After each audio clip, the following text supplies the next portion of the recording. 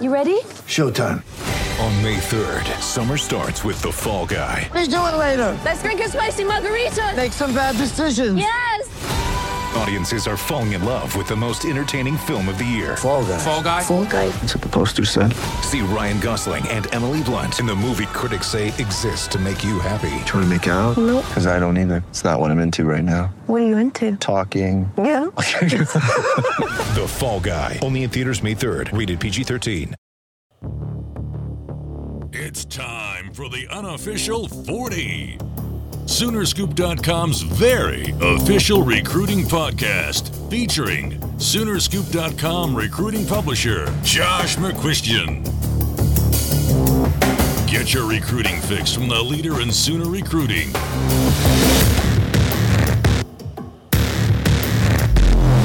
It's the unofficial 40 with your hosts, Soonerscoop.com publishers Carrie Murdoch and Josh McCuistion. All right, and welcome back. It is another unofficial 40 here on Soonerscoop.com, and we're joined now by Josh McCuistion from his home base. Josh, how you doing today? I'm doing good, and I think I've decided I'd rather it be a bunker rather than a home base. So that's kind of what I'm going with from here on out. They make mine out to be a dungeon on the radio, so it's more like a hoarder's palace than a dungeon. I think I've said that before. Eddie Radosevich, that's a guy laughing across from me that you hear in studio. And Eddie, how are you, son? Doing well. Busy week. Let's start off, Josh, today you went to see OU's latest commitment. Yeah, went to see Kenneth Murray, and it was kind of interesting because he kind of behind the scenes hadn't really tried to hide it or tried to make too much of a big moment of this thing. I mean, he was kind of open about it. He gave me some quotes, and our guy Matt Clare from our Texas high school site, so we kind of knew what was coming. But what was interesting is one of those old recruiting kind of I guess when you've done this too long, the little things you start to pick up on is the hats. When he laid all the hats out, the Texas hat was all bent up, and you could tell he'd done some stuff to it, while the OU and A&M, they were just flat billed. And you kind of and just pristine. Don't get me wrong. Yeah, and so you're like, well, somebody did something with that. And then, you hear afterward his dad talked about, we're going to have video of all this stuff I'm talking about, where his dad talked about, he really wanted Kenneth to go to Texas. That was the school he liked for him. But was very open. You don't want to make it sound like this was this overbearing dad and didn't like it. He was happy for his son. He just, he kind of saw Texas as his option. But Kenneth tells a story, and I'll kind of let him do it on the video. But the hat is more about Dad, and Dad kind of apparently couldn't wait to wear it, and so it ended up getting a little bent up, and that's kind of how that went down. So Kenneth was like, yeah, that hat was never going to be anything until my dad decided he wanted one. Two things, I guess. One, probably not so serious. Just the idea of covering an announcement or event, it's kind of nerve-wracking going in there and thinking that it's going to be Oklahoma, and then you start noticing stuff, as Josh said. I went to the Justin Manning one, I guess, was the one that really stuck out when it was you walk in and he's pulling out all the hats and everybody starts yelling A&M and stuff, and it was just okay, he's probably not going to OU. I can probably just turn the camera off. But the other thing, I guess, would be the more serious question, Josh, is, with his dad's, outspoken love for Texas, do you see them still being a player once we get into the later months, or is it a good thing that he's going to be a spring enrollee and get to campus as soon as possible? I think that helps a lot, and I thought it was, kind of to go back to Big 12 Media Days, I thought it was interesting how open Charlie Strong was, about we want to close in December and January. Those guys can do whatever they want before that. We're not going to spend a lot of time worrying about that. We're going to recruit guys, whether they're committed or, it was just a very open and honest comment that you don't hear a lot of coaches willing to admit that they're a part of. And I thought that was, like I said, it was something that was really interesting, especially with what transpired between Oklahoma and Texas last year. In Murray's case, I don't get that feeling. I mean, this is a kid said repeatedly, told me again today, I'm done. This is over. I'm going to Oklahoma. It does help a lot that he'll enroll in December. I mean, You think about it, that kid will be done with school December 18th, and he'll already probably be enrolled at that point, start going through all the process of getting himself prepared to go to Oklahoma. Now, if he was a spring enrollee, it makes you wonder if maybe that doesn't come into play again. But with this, I just don't see it, and I see a kid that really, it's more than just him in Oklahoma. You heard him talk about how they treated his mom when he was up there. Not that Texas treated his mom badly or anything like that. It just feels like Oklahoma struck a very particular chord with him, and I think that's something that means a lot. Some of these kids, I talk to them, I'm like, that dude may still look around. This may still kind of go forward. I don't get the impression that's what Kenneth Murray wants. I think he wanted to be done with it. He wanted to focus on his senior year, and I would be surprised if he's a guy that we hear about 2 months from now is kind of quietly taking visits around the Big 12 and around the country. I'm just going to say right now, do a radio show every morning with 4 people. That's the longest I've heard one person talk in maybe 3 years. Josh McCuistion. Just let him go. Just let him go. We just wind you up. You're just used to going on these radio shows. That's exactly where what they it is. wind you up, it is. and you're doing the show in Poto or I don't even want to do Oklahoma. I don't want to rip on Oklahoma. Let's say you're doing like Hillsboro, Texas, or something. 93.7, The Edge, or like the station Hillsboro. that Buddy, the head coach for East Mississippi, calls in to on Last Chance U. I still haven't started it yet. Oh, Okay, I then I wait. saw the last night. I I saw was the trailer. literally going to talk about that. I saw the trailer. I watched Stranger Things instead. So, You need to get on Last Chance U. but It's I had a question in there.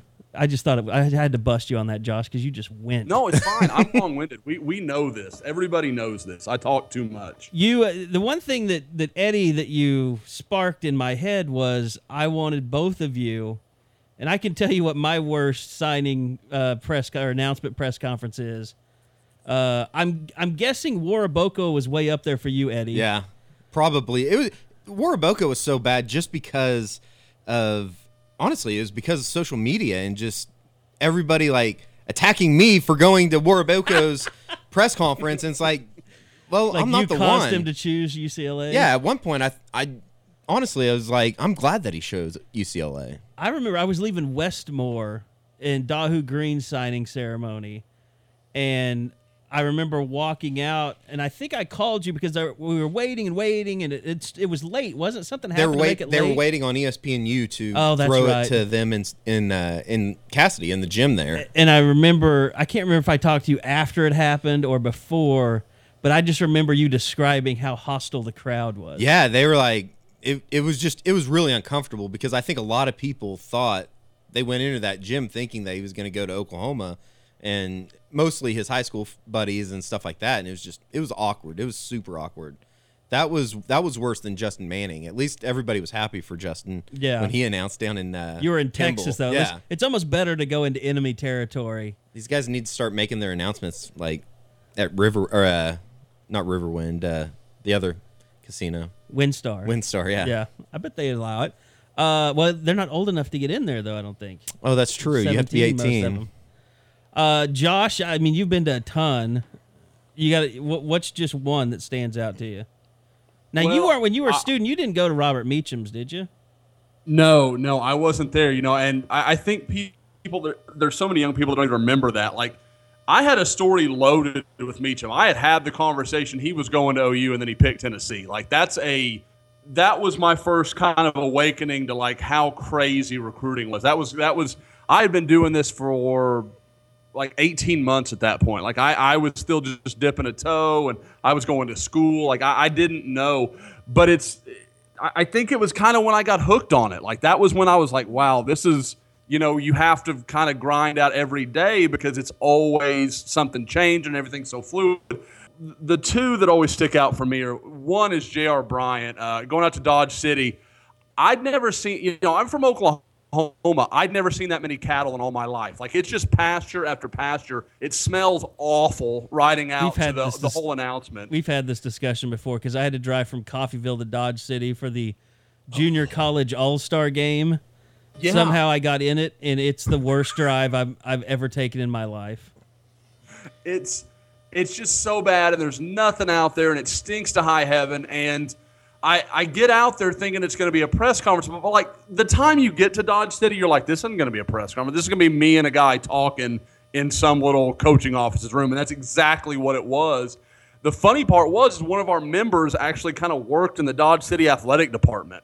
And so we're, I keep saying Dodge City. It's Garden City. Garden City, yeah. I keep messing that up. So we get out there, and it's just me and him talking in like this dark room, and it was kind of weird and uncomfortable. But like he's behind a table, and I'm sitting in kind of a row of chairs, but it's just me and him, like, and one of his coaches, like, just in the room, and it was the strangest kind of press conference ever because it was just me and him having like a one-on-one, but we were acting like we were in press row or something. It was really bizarre. And did he make an announcement, or had he already been committed by then? No, he was announcing his commitment, and I came up there thinking it was going to be like a press conference scenario, which, I mean, you've been there, Carey. Garden City's a drive, man. That was like 5.5 hours for me to go up there, and that was just when we were dipping our toe in video and stuff. So, like, I didn't have, like, we basically did a write-up, and I took a few pictures. Like, that's what we got out of that whole trip up there. And, so it's madness, the stuff that used to happen. But the funnier one to me, and you guys brought up Justin Manning, so it's kind of funny to come full circle, was DeMarcus Granger. I was there. He announced on Dallas television on a Sunday night. Right, I remember that. And they invited me to come down and go on the broadcast with him, kind of this is what it means, this is where he fits into OU, just kind of, scope type stuff. And they've got me in the bullpen of the of the newsroom, and so I'm sitting there and I'm kind of on this elevated platform and I'm talking. Well, they're running highlights, and I didn't think they were coming back to me. And I'm looking up at this screen up above me, just kind of watching the TV, the guy talking, the host, and the highlights of DeMarcus playing over the top. And all of a sudden they cut back to me, and I'm just not prepared. Like, there's no, like, you catch me dead red on the screen, and I'm looking up at this TV, and I just look like an ass. I mean, there's no other way to say it. Like, I just looked like a complete TV noob, which I was. And it's just one of those things that will live with me forever, because my parents, like, my sister lives in the Dallas area, and she recorded it. They sent it to my whole family, and they're all excited. I'm like, I don't ever want to see that thing ever again. Like, I don't want to be part of this. And it still, like, exists somewhere in my grandparents' house. Is this on the internet? It's possible. It's definitely possible. I think, let's see, Granger was what, 2005? He was my age. Yeah. So it probably isn't, but it probably should be, because, I mean, that's something I should live in shame with for a while. What's bad is I had a very similar experience to your J.R. Bryant, and I can't remember how this worked out, but it was Brandon Walker, who was at Coffeyville. And I think we even knew he committed. Maybe we even broke sources say he's committing, but he hadn't officially done it yet. So I went up there, and like I was just sitting in the head coach's football offices, and then Brandon Walker walks in and makes a phone call, I think, to Kevin Sumlin, or Kevin Wilson, right in front of me, and commits. And then I hand him the phone, and he goes on. That was when we had Rivals Radio back in the day. And he went on there, and then I was like, I drove all the way here just for that. So that sucked. But no, my worst, and this is all my fault, because I can be Twitter jackass guy. In real life, I used to kind of be a jackass every once in a while too, but it was Curtis Lofton, his signing. And I'm going to tell you this because this guy's listening to our podcast, because I've been DMing with him lately because he really likes our podcast.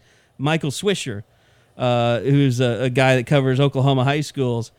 I think he's from Kingfisher, but he actually was the one that broke that Curtis Lofton was going to choose OU. And I kind of got in like a stupid jackass internet fight with him. And so when I went there, there was a lot of hostility, like between me and him. And in typical Carey Murdoch fashion, I went like with a shirt that was barely ironed, or I tried to iron it, but I didn't use water, so the wrinkles never came out completely. And he was wearing a John Deere hat, so I was making fun of his John Deere hat, and he was making fun of me not wearing a shirt that was ironed. Is this while you guys are sitting there waiting for the No, this wasn't like you didn't do like live updates then. Oh. Like you would have to find some way to get online and post it on the board. So I think Looking when for a Wi-Fi spot when to I like got plug home, into? because they did it on Channel 9, that was live on Channel 9. And so I think, I come back to Norman and I do all this stuff, and then he's on some other board and he's taking rips at me. And it was just a terrible, it was all my fault. Did that? I think we get along now. So it's all good. Ladies and gentlemen, that's personal growth from Kerry Murdoch right there. That's a different human being than the guy we used to know. So that I'm a little bit proud right now. I have said this many times. I am a competitive ass, and less now as I'm getting older. But many times I've been a competitive ass in my lifetime. But it was a little bit. You got to admit, Josh. Like when we were first starting out, and when Sooner Scoop first started, it was more of the Wild West then. I mean, there were basically two outlets that were trying to kill each other. I think that would have been. That hated each other. That'd have been awesome. I would have loved to rip somebody's throat out or heart. Eddie would have made it worse. Eddie would have been like carrot. Like he would have been gasoline on the fire. Like it would have been so much worse. Eddie's like, I don't know, like Eddie's like the junkyard dog. Like you can only let him go so far. He's going to like hurt someone. Like someone's really going to like, he's going to maim some poor little kid that just happens to be too close to the fence. Just like with, I haven't told the story on the podcast yet what happened at the autograph day. So I find Eddie, like this is Eddie, Saturday. This is on Saturday. I am on the offensive side taking pictures, and I didn't even realize, like I was like, where's Bob Stoops? He wasn't on that side. And the other side of the stadium was the defense, and Bob Stoops was over there. And so I'm walking over to defense, and Eddie and I like finally see each other. So he's been over at defense the whole time. I've been at offense, and we see each other, and we're right in front of the real Sooner Schooner with the ponies and everything, and people are stopping to take their pictures. And then the horse pigs are standing there. And they always have to. It's just like when you go to Big 12 Media Day. They always want a mug, and they always want a handshake or a fist bump or something. Especially if you have like a camera or something. Yeah, which we both I had think they cameras. thought that we were going to like start taking photos of them or something. And so one of them, I don't know if it was Boomer or Sooner, the mascots, puts out their fist for a fist bump with Eddie, and I was like, you don't want to do that. I was like, you are asking for trouble. And as soon as I could say you're asking for trouble, Eddie says, I'm a top dog, man. Straight up. You got to represent. And he just walks away. And the poor guy in the suit, I'm sure he was so devastated. I gave him a fist bump just to try and make him happy. Well, I mean, first off, that's kind of his fault for being a mascot. Let's be honest. And then second off is I just had to get out of that situation because it smelt so terrible with the horses. Oh, yeah, it smelled like poop. What's up with that? They need to like I figured by now it's in 100 2016. degrees, and, the horses poop, Eddie. Yeah, but they need to like figure out a way to do something. Febreze their asses or something?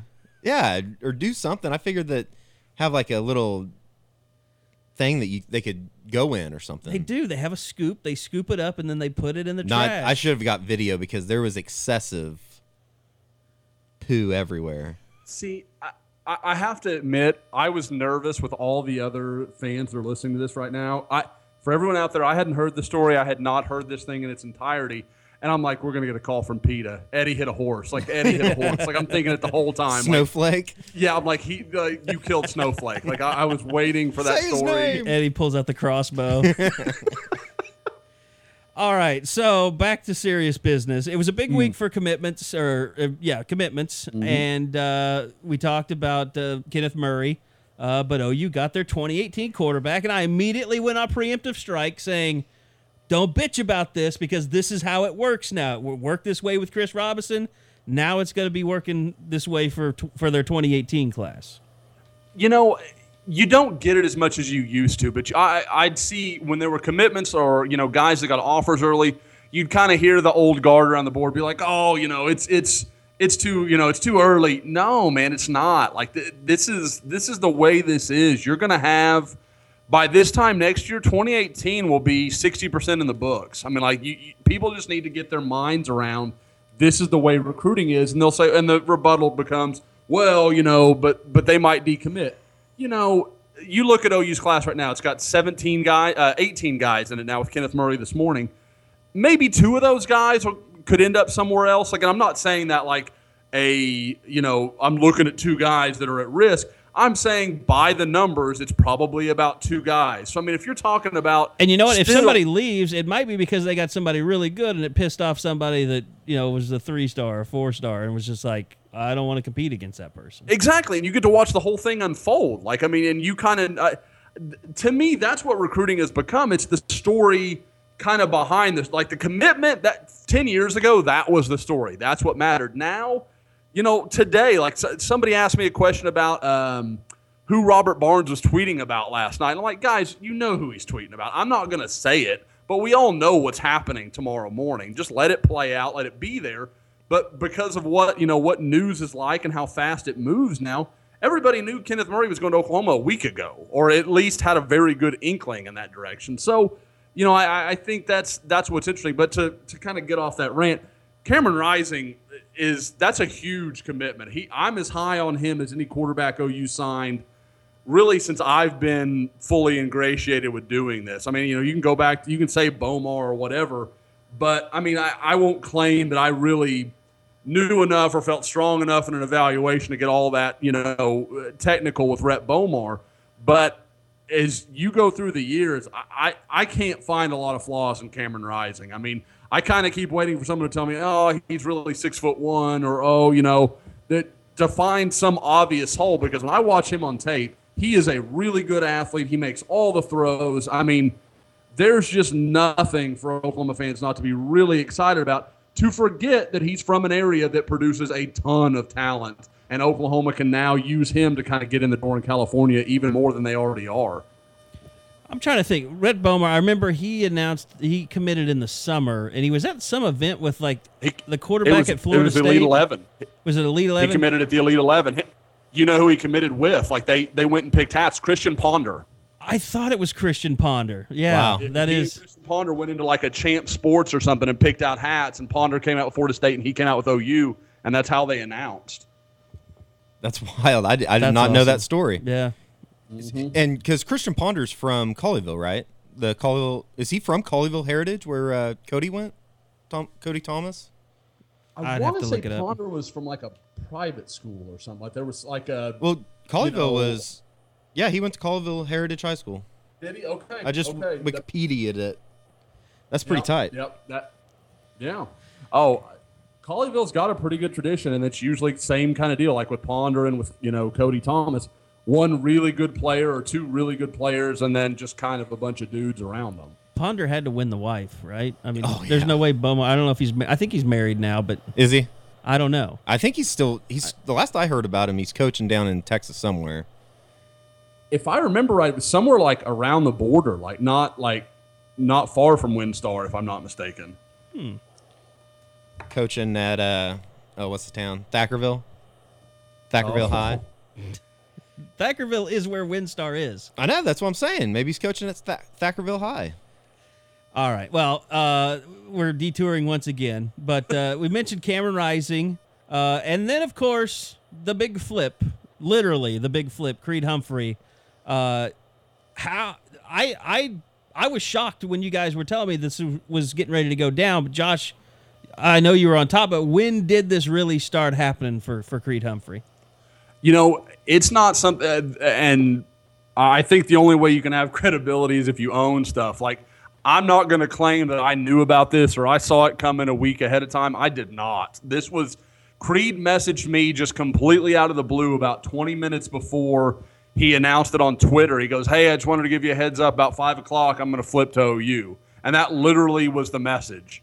And I honestly kind of I think I was writing another story or looking at the board or doing something where my attention was really only about half on what I saw. I had to read it 2 or 3 times before it clicked what he was telling me. And but I mean, he told me, in our conversation that Oklahoma, had never really given up on him, kept working on him. And that kind of adds up when you look at the way the Xavier Newman situation went, where it seemed like, OU was wanting him to come up, but they were never pushing that hard. You never got that feeling like, Xavier, we want you here this weekend.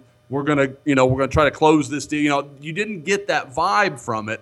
And I think they just thought they could turn Humphrey, and that's eventually what happened. You know, what's funny to me and something that I didn't even think about, somebody else actually brought to my attention, was one of the coaches he mentioned talking to in the story is Cale Gundy. And Cale Gundy's the one that, you know, if you remember, kind of sent out that veiled tweet after Humphrey committed to A&M. It was something like, you know, some schools win championships and some schools talk about winning championships.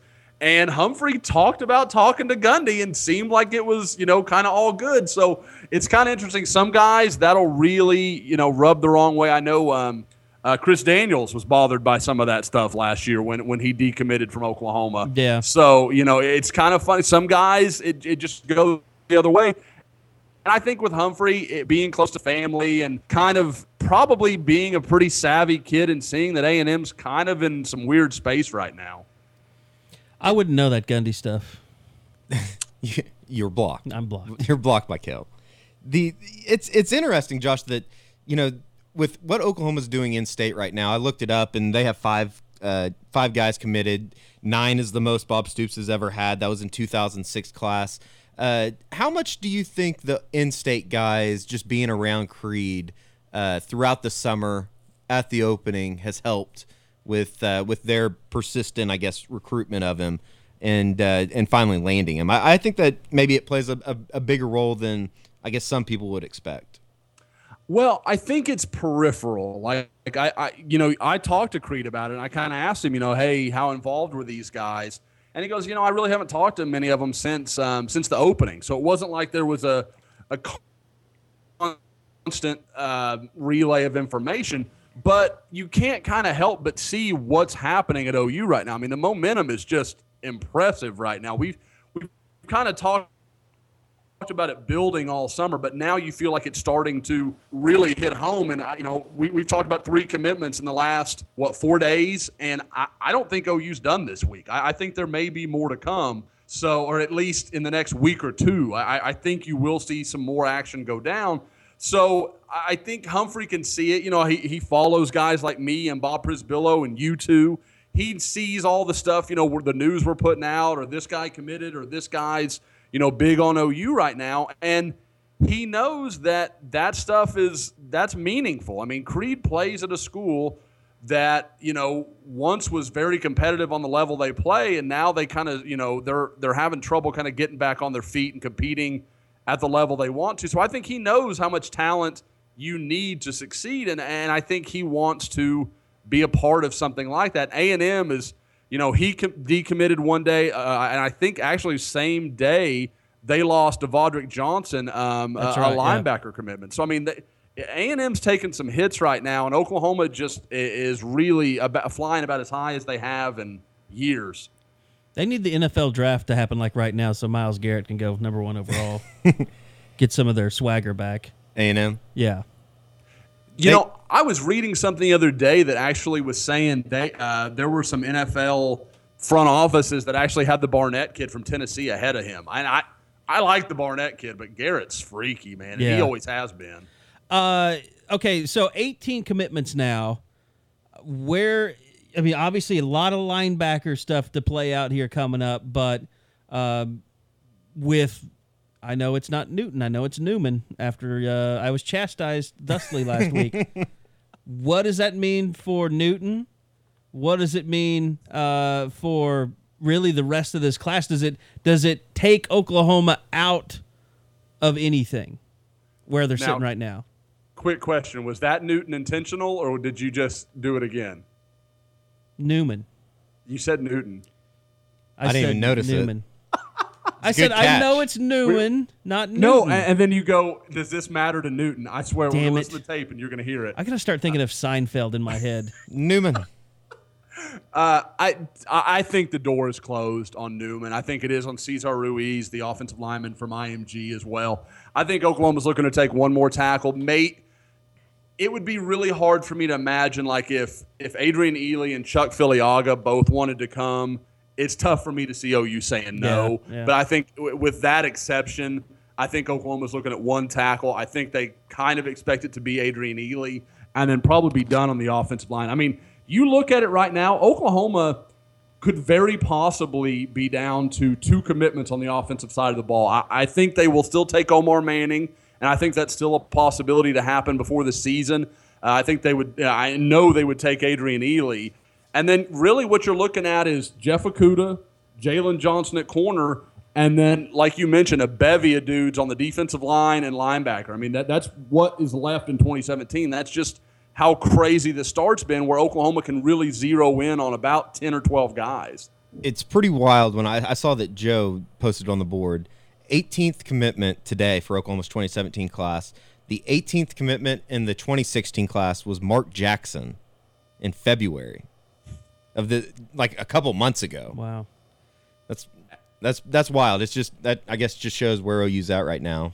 Well, and I saw the question on the board, and I'm just gonna say I'm gonna break my arm patting myself on the back. I told people, like, as soon as we saw this staff over a year ago at the satellite camp down in Dallas, I was like, these guys are going to turn it around. Like, I haven't seen this much hustle out of a coaching staff maybe ever. I mean, probably the early years of Stoops when Brent Venables was around, and Jackie Shipp was still going. You had like Jonathan Hayes out there that's a real dynamic personality. I don't think they've had this collection of dynamic personalities except for maybe one other period in Stoops' tenure, and that was his early years.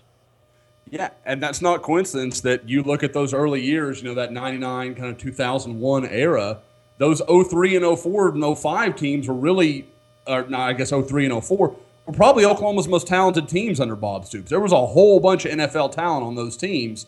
That's not coincidence. I mean, you look at this staff, and these guys are all over the place. They're constantly doing stuff.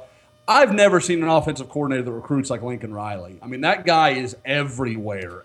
Which shows you why he's a good head coaching candidate. Oh, Just like I think Brent Venables is a good head coaching candidate. Because even though they're coordinators, they care and they work just as hard at recruiting as they do being coordinators.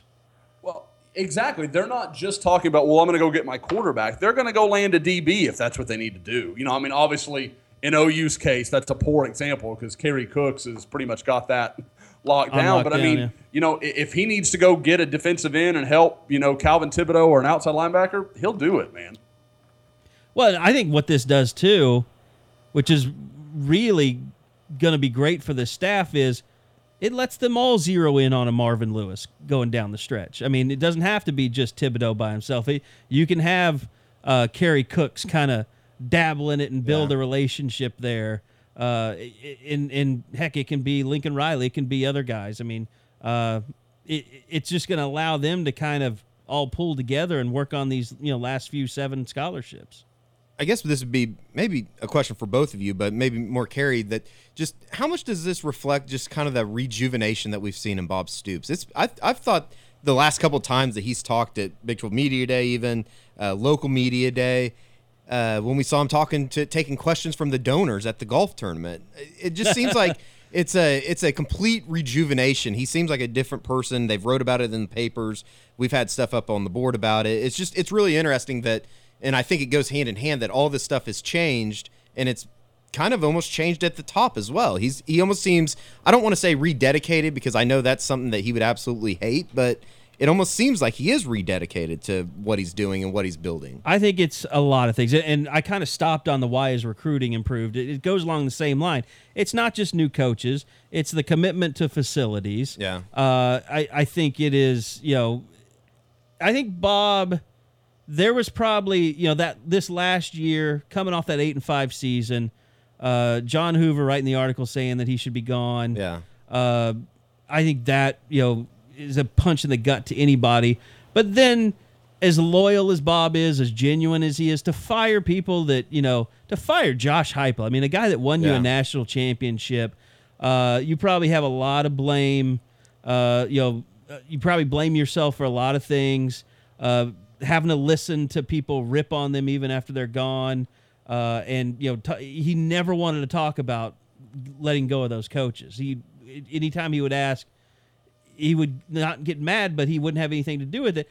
I think probably after having going through last season, seeing what he saw with these coaches, seeing, kind Kerry Cooks and seeing Lincoln Riley and having an offense like he had, I think now he said he can live with himself and say, you know what, I made the right decision. Yeah. It was tough, but I did do what was right. As much as it hurt, to do it, I made the right decision. It was the right thing to do. I don't feel like I was such a horrible person, for letting go of guys that it bothers me. I don't know this. I'm guessing. Yeah. I think that lightened the load a little bit. I think the support staff, I think that's been a big part of it. They were battling with other people like Alabama that were building these 12, coaching, hiring every Kevin Steele and all these guys in. And I think them, increasing, now they have more quality control positions. Now they have more social media help. So it's not so much of a burden on them. I think all of that goes together. And then, the stadium, building onto it, not being stagnant any longer. And it was funny because were you on the tour last year when they gave us the tour of their facilities? No, like before practice, I don't think I went over there. Like when they took through like the old office or the new office. They took us through the bud and stuff like that. Yeah, I didn't go on that. It was so strange because Bob was in such a great mood, and I was walking through going, oh my God, that's so and it looked nice. I mean, they did a good job with it. But everything was so small and cramped, and like Lincoln Riley's desk was right next to the conference room, was in the conference room. So the big conference table was sitting in there, and Lincoln Riley's crammed in the corner working. And I was like, Lincoln, isn't that kind of weird? And he's like, oh, I'm never in my office anyway. I'm always in that conference room, even if I had an office. So this was better than what I had in East Carolina. Oh, I'm sure it was, yeah. But I mean, Bob was so giddy to show us his Blake was taking us through. He's the head. I think he's the head trainer. He was taking us through on the tour. Bob takes the tour over. He's like, oh, I'll take him. I'll show him. And so he took us back to his office, and he's like, look, I got a bedroom in here. I got a shower. He was all fired up and showed us. He's like, this is great. And he had his surfboard in there. He's got some surfboard from, I can't remember what bowl they went to. They gave this giant surfboard. He's got his Jimmy Johnson signed helmet in there and some of his footballs. He's got his big ring collection and all that stuff. But he was like a proud papa.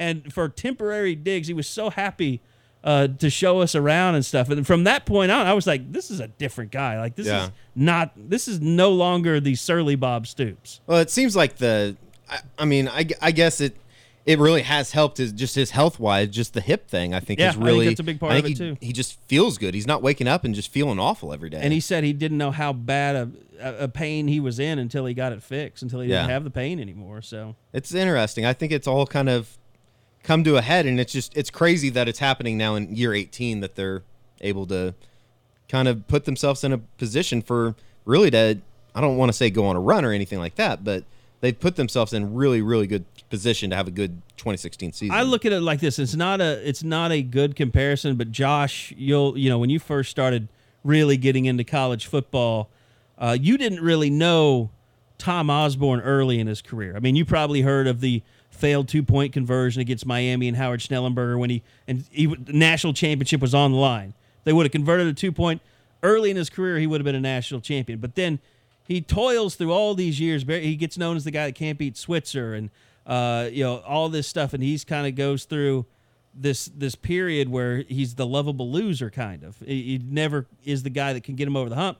Then he ends his career on one of the best runs in college football history, just winning national championship, just killing people in national championship games. I could almost see Bob kind of having a Tom Osborne-like finish to his career, where the Nick Saban part comes in later. Yeah, the way they're recruiting right now. And you're right, Kerry. It was always funny to me because I was 13 and 14 of those 94, 95 years when Osborne was just leading one of the best teams that ever played, and that. Before that, it's all kind of hazy. I knew about it. It was there, but it was so kind of beyond me. And then to watch that team go on that run and then, add in another one in 97, Nebraska was just amazing back then. And it's funny because now it's kind of come full cycle. And I think guys that were, my age then now don't remember Nebraska as anything. They're just kind of a secondary thing. But with what you're saying, I completely agree. I mean, somebody brought it up on the board the other day, and I can't remember who, was kind of like, if you're going to get Oklahoma, you might want to do it now. And I think there's some truth in that. I mean, if Oklahoma can keep this thing going for 2 or 3 years, you're going to have some staff departures. You're going to lose a few players. A few guys won't pan out like you wanted to.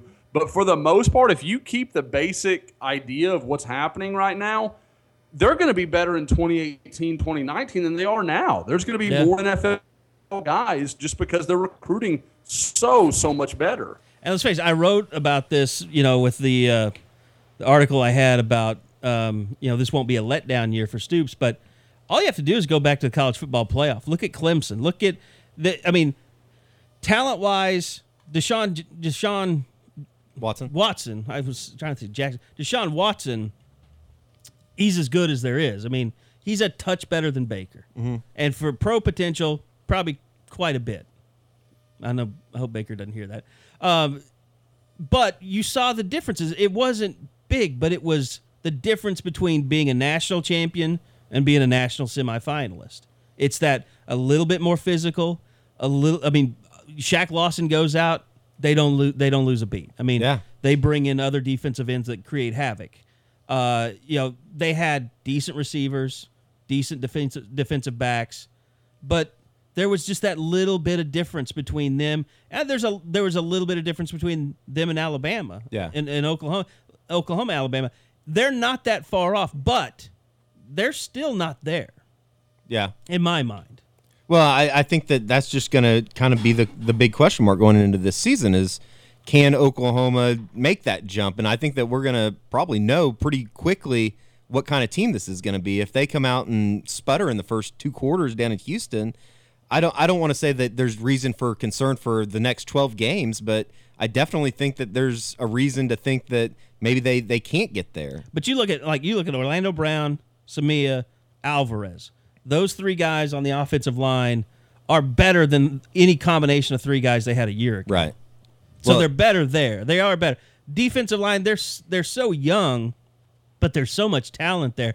I want to get to that, but first, Josh, I wanted to ask you, because I know this, I feel bad because we didn't give it as much attention as we should have. I know, just judging by our traffic and stuff and looking at this stuff that we have, like analytics, there was a lot of interest in Grant Blankenship, the transfer from Notre Dame. But we have confirmed that he is transferring to Oklahoma. But I know, Josh, you have a little bit more on that in terms of what exactly type of transfer this is, scholarship, walk-on, what have you.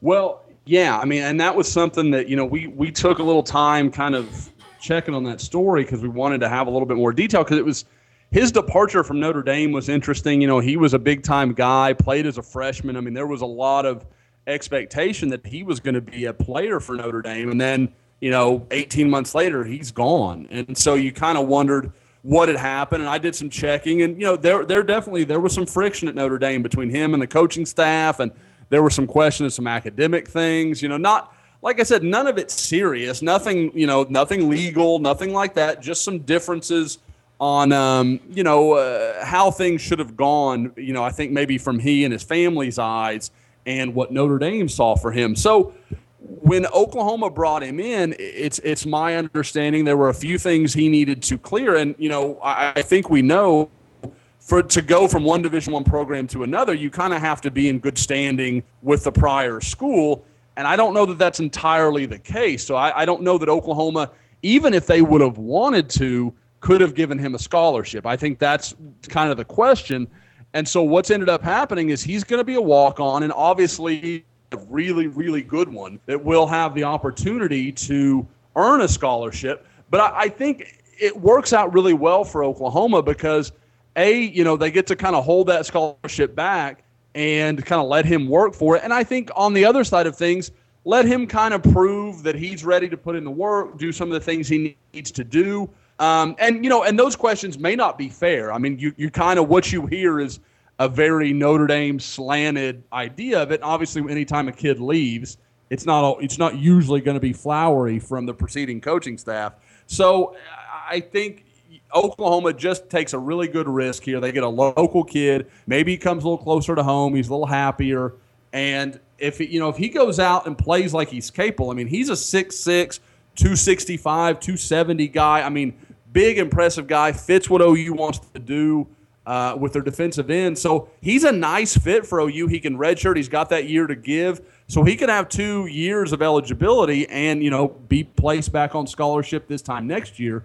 But, yeah, he's going to walk on, and I would be a little surprised even at the semester if he picked up one. I think OU might want to see him go through a full year and then kind of reevaluate where they are with him. Blankenship played in 11 games, 12 tackles at Notre Dame in 2014. Josh, how much did Kerry Cooks play into this role? He was the guy that actually got Blankenship to South Bend, picking Notre Dame over Oklahoma. When you take a step back and look at it, how much did Kerry Cooks actually probably play in this decision, and maybe even vouching for Grant as a player in person, saying, "Hey, I got this guy up there. I think we should take a chance on him here in Norman."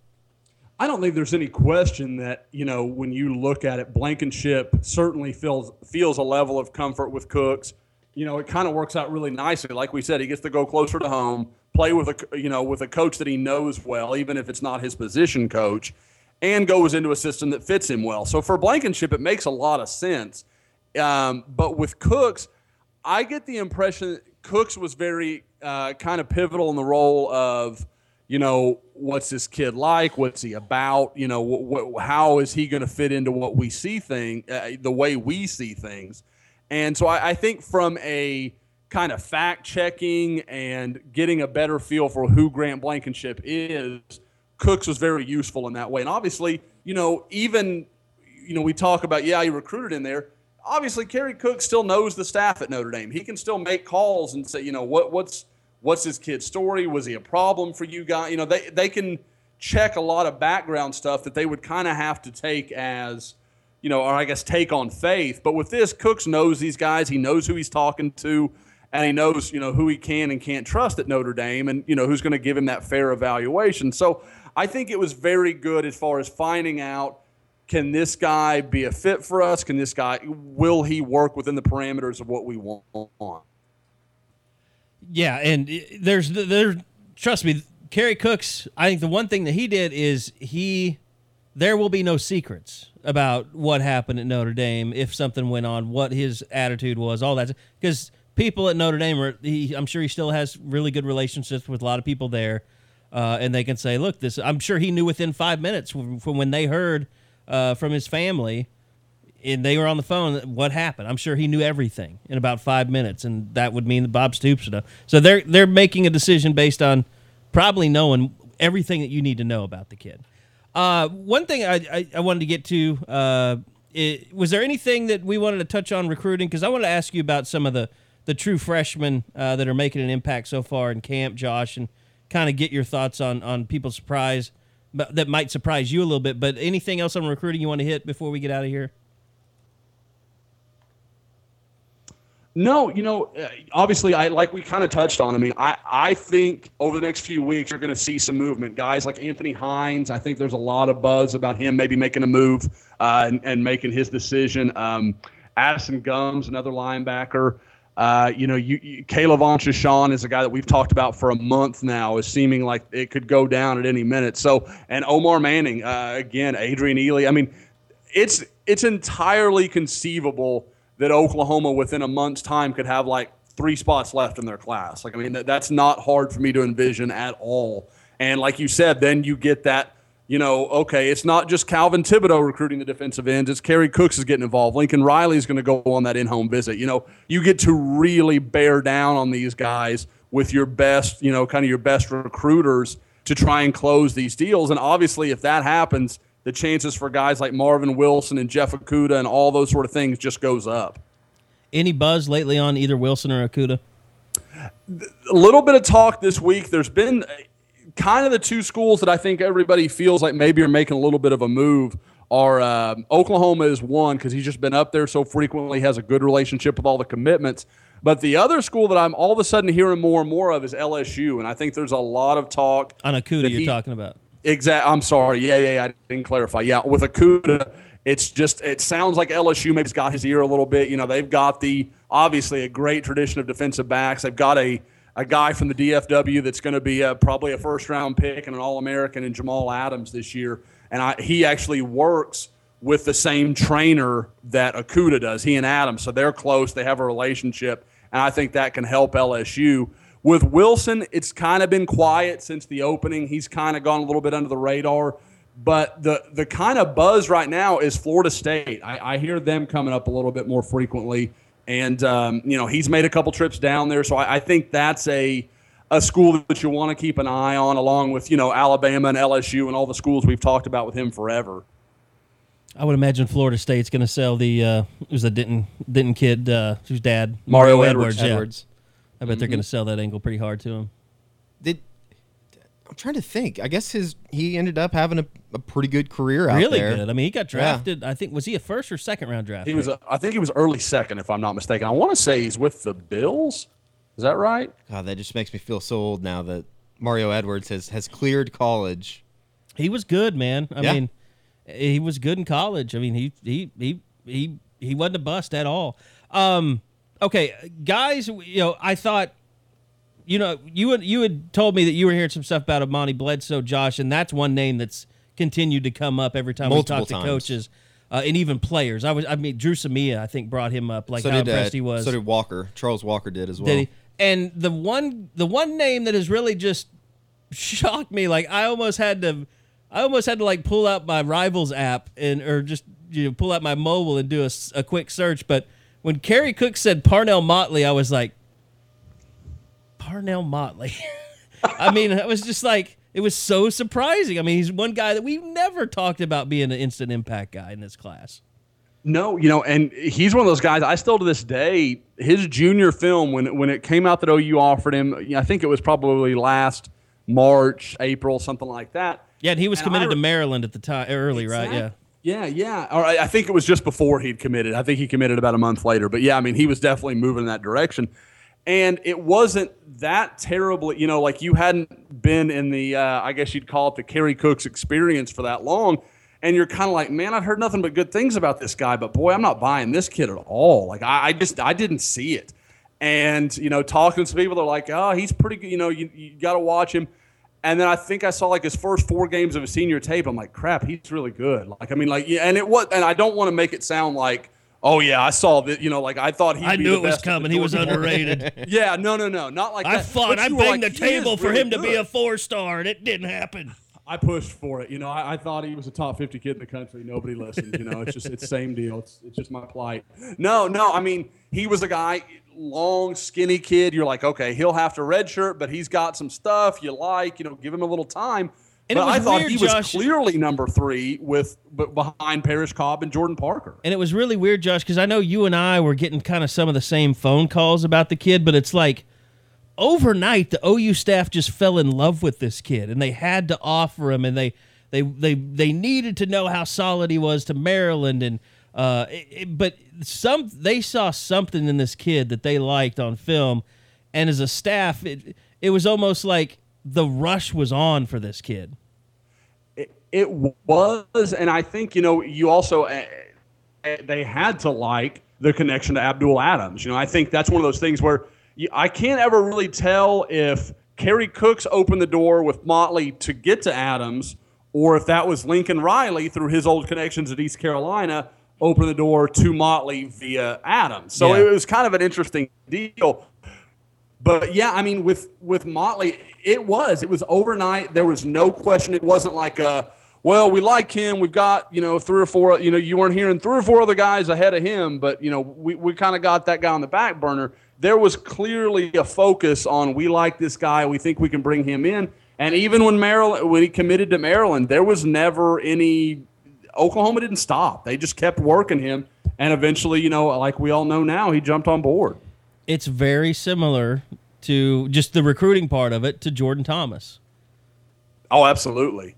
Absolutely. Like a guy that was committed to some place that wasn't a power, was a good Power 5 school, but all of a sudden they get enamored with him and they get him to flip within a month or less than that when they, from what we're talking about, when when we knew they started getting enamored with this kid and they got him to flip, was it about a month's time? Yeah, you're right, because they actually offered him in the spring of end of his junior year going into his senior year. But you're right, like it was kind of lukewarm. You couldn't tell where OU really felt about him. And then you could tell they turned the screws probably about, late November, early December.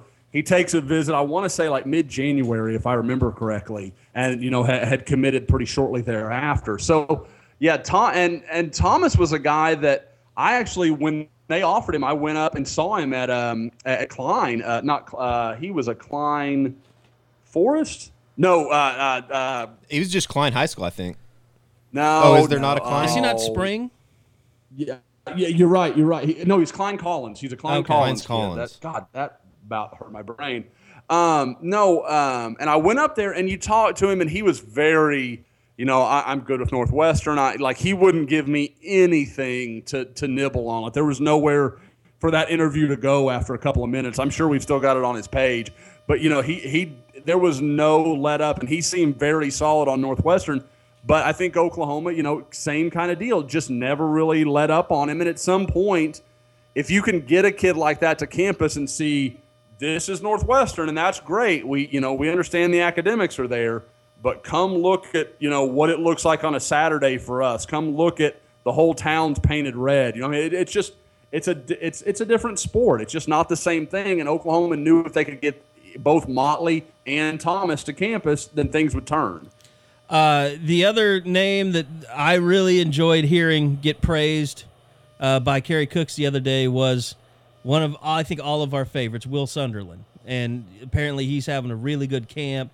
And I know there's no spot for him, but Kerry Cooks kind of wants to do this thing where he rotates guys a little bit, which might be a good thing because I could definitely, there's going to be some change over here pretty quick in the secondary, so they need to start having some guys ready.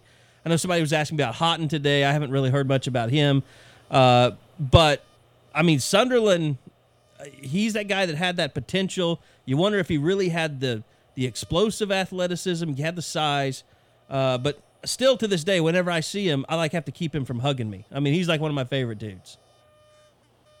Will is just an all-time kid. And I always go back because, in this conversation, I think everybody's going to look to me. Eddie's actually the first guy that saw Will when he was like, Eddie, what would you say he was that day you saw him out at Edmond? What was it, Edmond Memorial? Yeah, he was. No, it was Edmond North. It was Edmond North, that team camp that they do at Mustang now. That was probably, I don't know. That would have been before his sophomore year. Right, I think that was going into his sophomore year. And I just remember the pictures. He was just so much bigger than everybody out there, and he was so gangly. But he's really kind of seeing him grow into his body the last couple years has been really interesting to watch. He's a guy that lives in the weight room, and obviously it's kind of paid off for him. He's going to be a guy that it's going to be really interesting to see how OU tries to use him in their defense this year. I think he's a guy that definitely will see some type of action on the field, whether it be coming in and playing a little bit of safety. I think that it's interesting.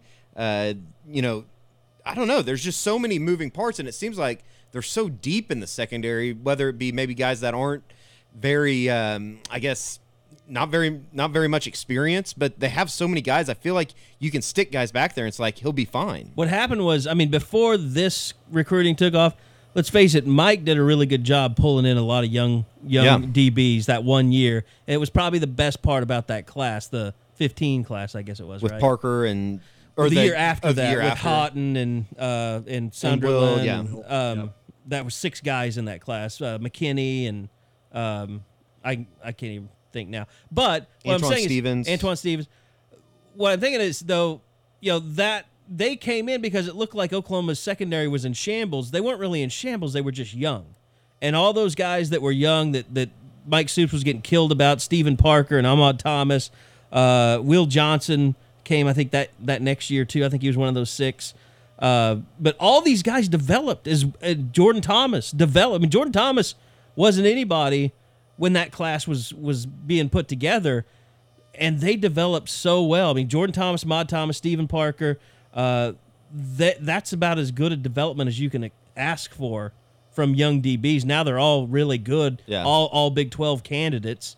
and then you bring in this really good class of kids underneath them, and they don't really have an avenue to play right now. But some of those guys are getting a lot better. I guess the best way to put it is just the excuse of not having athletes in the secondary, which I think happened in 2011, 2012 area. That's really not around anymore. I mean, they don't have any more excuses. They have plenty of guys back there that should be able, while they haven't really played in a lot of games, they have the ability to play back there, I guess would be the best way to put it. Well, Josh, I said this as soon as Mike got back. I mean, look, it's your fault if you recruit a guy and he washes out because of discipline issues like a Gary Simon, but he was signing really good players from the moment he got back into Norman.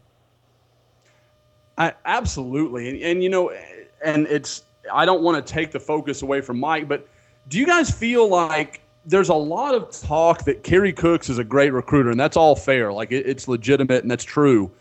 I don't know that he gets enough of credit for being a defensive backs coach. Like, you look at the growth of Stephen Parker last year, Jordan Thomas last year. Dakota Austin's a completely functional cornerback, which is something, and I don't want to make it sound like bad, but like if you told me that guy that we saw in high school that was 5'9" and 150 pounds soaking wet was going to be a good college cornerback, I don't know that I could have believed you. He felt like filler to me, and that kind of goes to your Mike Stoops point. Mike offered him, Mike wanted him, and they've made him into a player, but I think so often it gets lost that Kerry Cooks is a very good position coach. You go back to Notre Dame, and that year they went to the national championship. They did so with a guy playing corner that was recruited as a wide receiver or a running back that basically made the move during two-a-days to corner because they got so many injuries that he just had to make that jump over. And the guy ended up being like a multi-year kind of second, third team All-American guy. Yeah. Well, he's been fantastic, and like you said, Mike should get a little credit for the recruiting of the guys he's coaching now, but he's done a great. And I'll say this: Mike can be a guy that you sink or swim with him when you play for him because he's going to wear your ass out, and if you don't handle it well, you'll quit or you'll never do anything. And I think Kerry Cooks takes a more, I don't want to say motherly approach to it, but that's kind of what it is. I mean. He's your friend. He knows when to push and when to let off. Mike's just pretty much, you figure this out or you're not worth my time. He's just full amp. I mean, visor backwards. It's really funny when we're standing there waiting for guys to get done. To be fair, Bobby Jack Wright was that way too, and I'm sure Bob Stoops was kind of that way as a coach too. Who? Which Bob, way? When Bob was a secondary coach. Oh, like Mike or like Kerry? More like Mike. Like Bobby Jack and Mike were basically. We're gonna put you under a tremendous amount of pressure, and we're gonna see if you can handle it or not. Which that's not to say that Kerry doesn't do it the same way, but you can tell there's more of a fatherly figure kind of deal there. Yeah, I don't think there's any doubt though when he needs to, he can jump in people's ass. He just doesn't do it as much as Mike maybe does. One more on the incoming freshman. I know Sunderland wasn't an incoming freshman, but. Amani Bledsoe, boy, I mean, it probably couldn't have worked out better for him or for Oklahoma in that if Thibodeau wasn't at Kansas, I don't know that Amani Bledsoe would be at Oklahoma. Like if he were somewhere else that had actually a decent football program, he might. If he were like at Kansas State, I bet Amani Bledsoe would probably be at Kansas State right now. But I mean, everybody's pretty much sounds like blessed that Amani Bledsoe ended up here. I don't know, Josh, if you kind of foresaw that with him coming out of high school or not, but it sounds like he's doing really well. Yeah, I liked him when I looked at his senior tape. You thought this is a good player, but like anybody with Kansas, you're like, is it a competition thing? Is he dominating poor players, or is he that good? But when I went out and saw him at the Semper Fi game in January. The things that stood out to me were, I mean, first of all, the guy's got a great frame. I mean, he was 6'5", 255, and looked skinny. I mean, he was a kid you knew was going to carry 285 without even, breaking a sweat. And I've heard he's already up in the 270s. So, I mean, he's well on his way to being where OU wants him to be. But the things that stood out to me were, first, he is a kid that is incredibly coachable. Like, at these All-American games, you guys have been there. they're walking around and they're all, I've got 5 stars. I don't need to listen to these guys. I'm They're just here to have a good screwing time, around, yeah. It's fine, but that's just kind of the way that's wired. Those guys they're not there to learn to be better. They're just kind of enjoying the moment of being an All-American. He wasn't that way at all. Like, he's asking coaches for instruction and he's talking to them and, okay, do I need to push down on that? I mean, he really very technical questions where he's trying to make himself a better player, but also the motor. The guy is relentless. For 6'6", 250, those guys, especially in those scenarios, they're slugs, man. They just kind of stand around, and if there's a chance to make a big play, they're going to be in, but they're not going to chase a play 20 yards down the field. They're not going to chase a quarterback all over the field. They're just going to make what's available to him and what's going to look good in a highlight. But that's not how he was at all. He was really, really working hard, and that was just in a Tuesday practice before a Saturday game. So he impressed me a lot. And we kind of joked earlier. I literally did. I made a recommendation for him to be a Rivals 100 guy based on what I saw out there, and it didn't end up happening. He did move up some, but he's a guy that I really liked. But, Kerry, you talked about us hearing a lot of buzz on him. I've legitimately heard someone say, if you told me 3 years from now who's going to be the better player, him or Caleb Kelly, I've heard at least 2 people tell me it'll be Amani Bledsoe. And that kind of puts it in perspective because they love Caleb Kelly. It's not like that. It's just Bledsoe has so much upside. I would say, okay, guys that it's just too early to tell. I think it's because of the position they play. I think it's a complicated position in this defense, the outside linebacker position. I don't think we can say much on Caleb Kelly or Mark Jackson, whether they're ahead of schedule, behind schedule, where they should be, not where they should be. I just think it's too early to tell. Yeah. But neither one have clearly been like, oh, he's unbelievable. He's picking this stuff up like crazy. He's definitely going to play. He's definitely, Bill Bedenbaugh the other day said, okay, Bobby Evans, he's pushing for a starting job. I mean, that's about as close as you get to knowing a guy is definitely going to play. We can't say that about Caleb Kelly or Mark Jackson. The thing that, if you want to say bust so far, and it's not really their ability, but Michael Jones has not been able to practice. I don't think at all. I don't think he's practiced once with the team since they've started, just judged up based on conversation I've had with other receivers. And then Parrish Cobb, he's had a strained quad, hasn't been able to practice. But those are the only 2 guys I would say out of this class so far. Now, I'm not saying Michael Jones can't make an impact during the year, but, man, when you're a true freshman, a receiver in this offense, you need to be getting as many reps as you can. Well, and it's going to be interesting to see, we put up some mini scrimmage stuff today, and it's funny that you start hearing the names that come out, and it's like, okay, well, that makes sense. You don't hear those summer, quote-unquote, summer names anymore. And I'm not saying that crap. Some of the guys that aren't being named early in camp aren't going to play, but I think it's more realistic that you start seeing the Jarvis Baxters, the D.D. Westbrook, the longevity guys, the veteran guys in the group start stepping up more so than anything. Kerry, I think that you said that you've been working on a story about this. How close do you think they are after talking with Bedenbaugh? Are they to starting Bobby Evans at right, and then of course allows Drew Samia to move inside and almost bumps Ben Powers out of the starting lineup? I mean, how close are they to that decision, just in your talking with them and things that you've heard? I think as long as things continue down the path that they are right now, I think Bobby Evans starts at right tackle when they take the field against Houston. Now, they'll know enough to whether that scares them, or they may start, as they put more of the offense on him, more responsibilities, he might start regressing. But I'd say right now, the way it's going, Bobby Evans is your starting right tackle and Drew Samia is your starting right guard. That would be a big win for him, I would think, and especially kind of taking advantage of Christian Daimler being out. And, I mean, I'll say this, since it's Drew Samia, Bobby Evans doesn't have to be perfect. He's going to have a guy next to him that knows his position that can help him along as they go and make him better and better. You know what's crazy about that? If you look across, if you say Orlando Brown's your left tackle, you've got Ford at left guard, Alvarez at center, and what we just talked about on the right side, that same offensive line could be the starting group in 2018. Like that's how young that group is, but you don't feel like that's a weak group because honestly, to me, when you talk about Samia moving into guard, or maybe Oklahoma liking that option better, I can't help but wonder if it's because they think Samia is that much better as a guard. I see a guy, when you watch Oklahoma's games from last year, you see him kind of get beat for speed sometimes. And, and obviously he was a true freshman. You're asking a lot of a guy. Yeah. And for him to be as good as he was really impressive. But you kick him into guard and suddenly he becomes elite athletically. And as physical as he is and the way he plays. And he's up to 320 now. Yeah. I mean, like, you're talking, to me, that's a future All-American at guard. Like, I think Drew Samia could be amazing as your right guard. Talking with Beatonbow, it seems like that 5 pounds means a lot. Well, 30 pounds. Or 30 pounds, yeah. I mean. It just, I guess it... He was saying 5 pounds means a lot. 30 pounds is almost astronomical. immeasurable. Yeah. Yeah, okay. But Have you guys he seen did. him? What's he look like? Samia?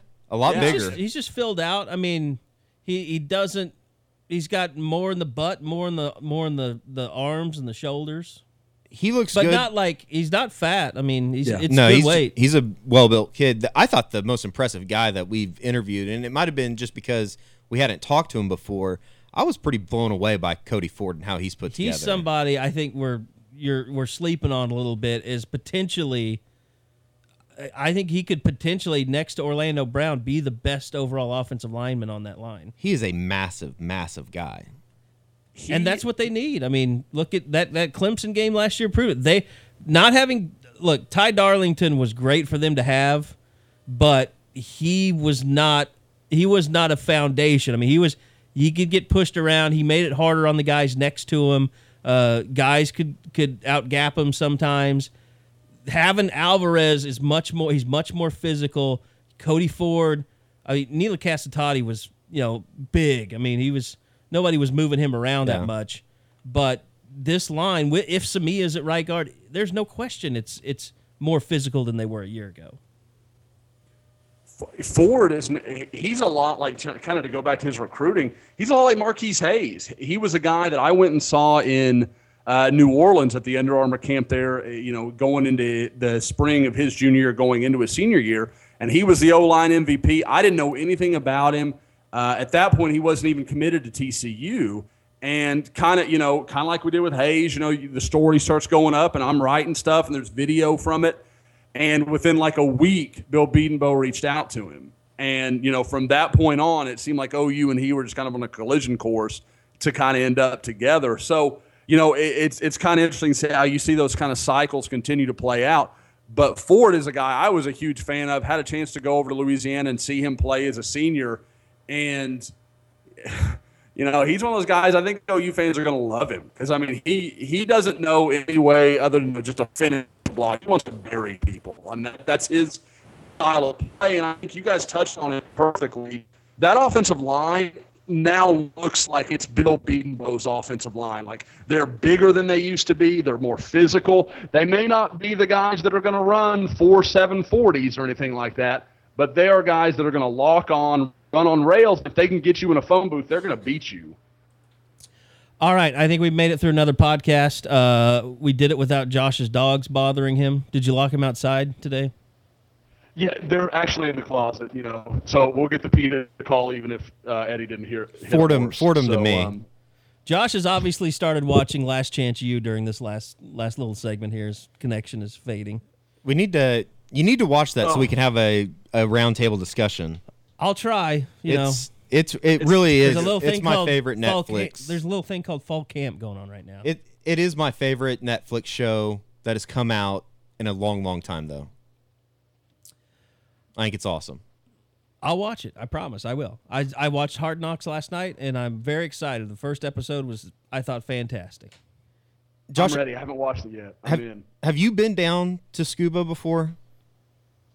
No, I have not been down to Scuba before. I have been in that area a few times, but shockingly enough, have not hit the 750 All right. Well, we better end population of Scuba yet. So. All right, we better end the podcast because Josh is fading fast. Josh, I appreciate it. Thanks for joining us from your bunker, as we're now referring to it. And Eddie, appreciate you being in studio as always. Yep, it was we'll fun. talk with Bob. We're scheduled to talk with Bob on Friday. Then it'll be back to Monday, Tuesday. Check out the board. We got scrimmage tidbits from today up there as well. plus tons more content coming. Got an offensive line piece I'm working on that'll be up on the site probably by the time you listen to this as well. So thank you to Josh McCuistion, to Eddie Radosevich. I'm Kerry Murdoch. We'll see you guys next time on the SoonerScoop.com podcast.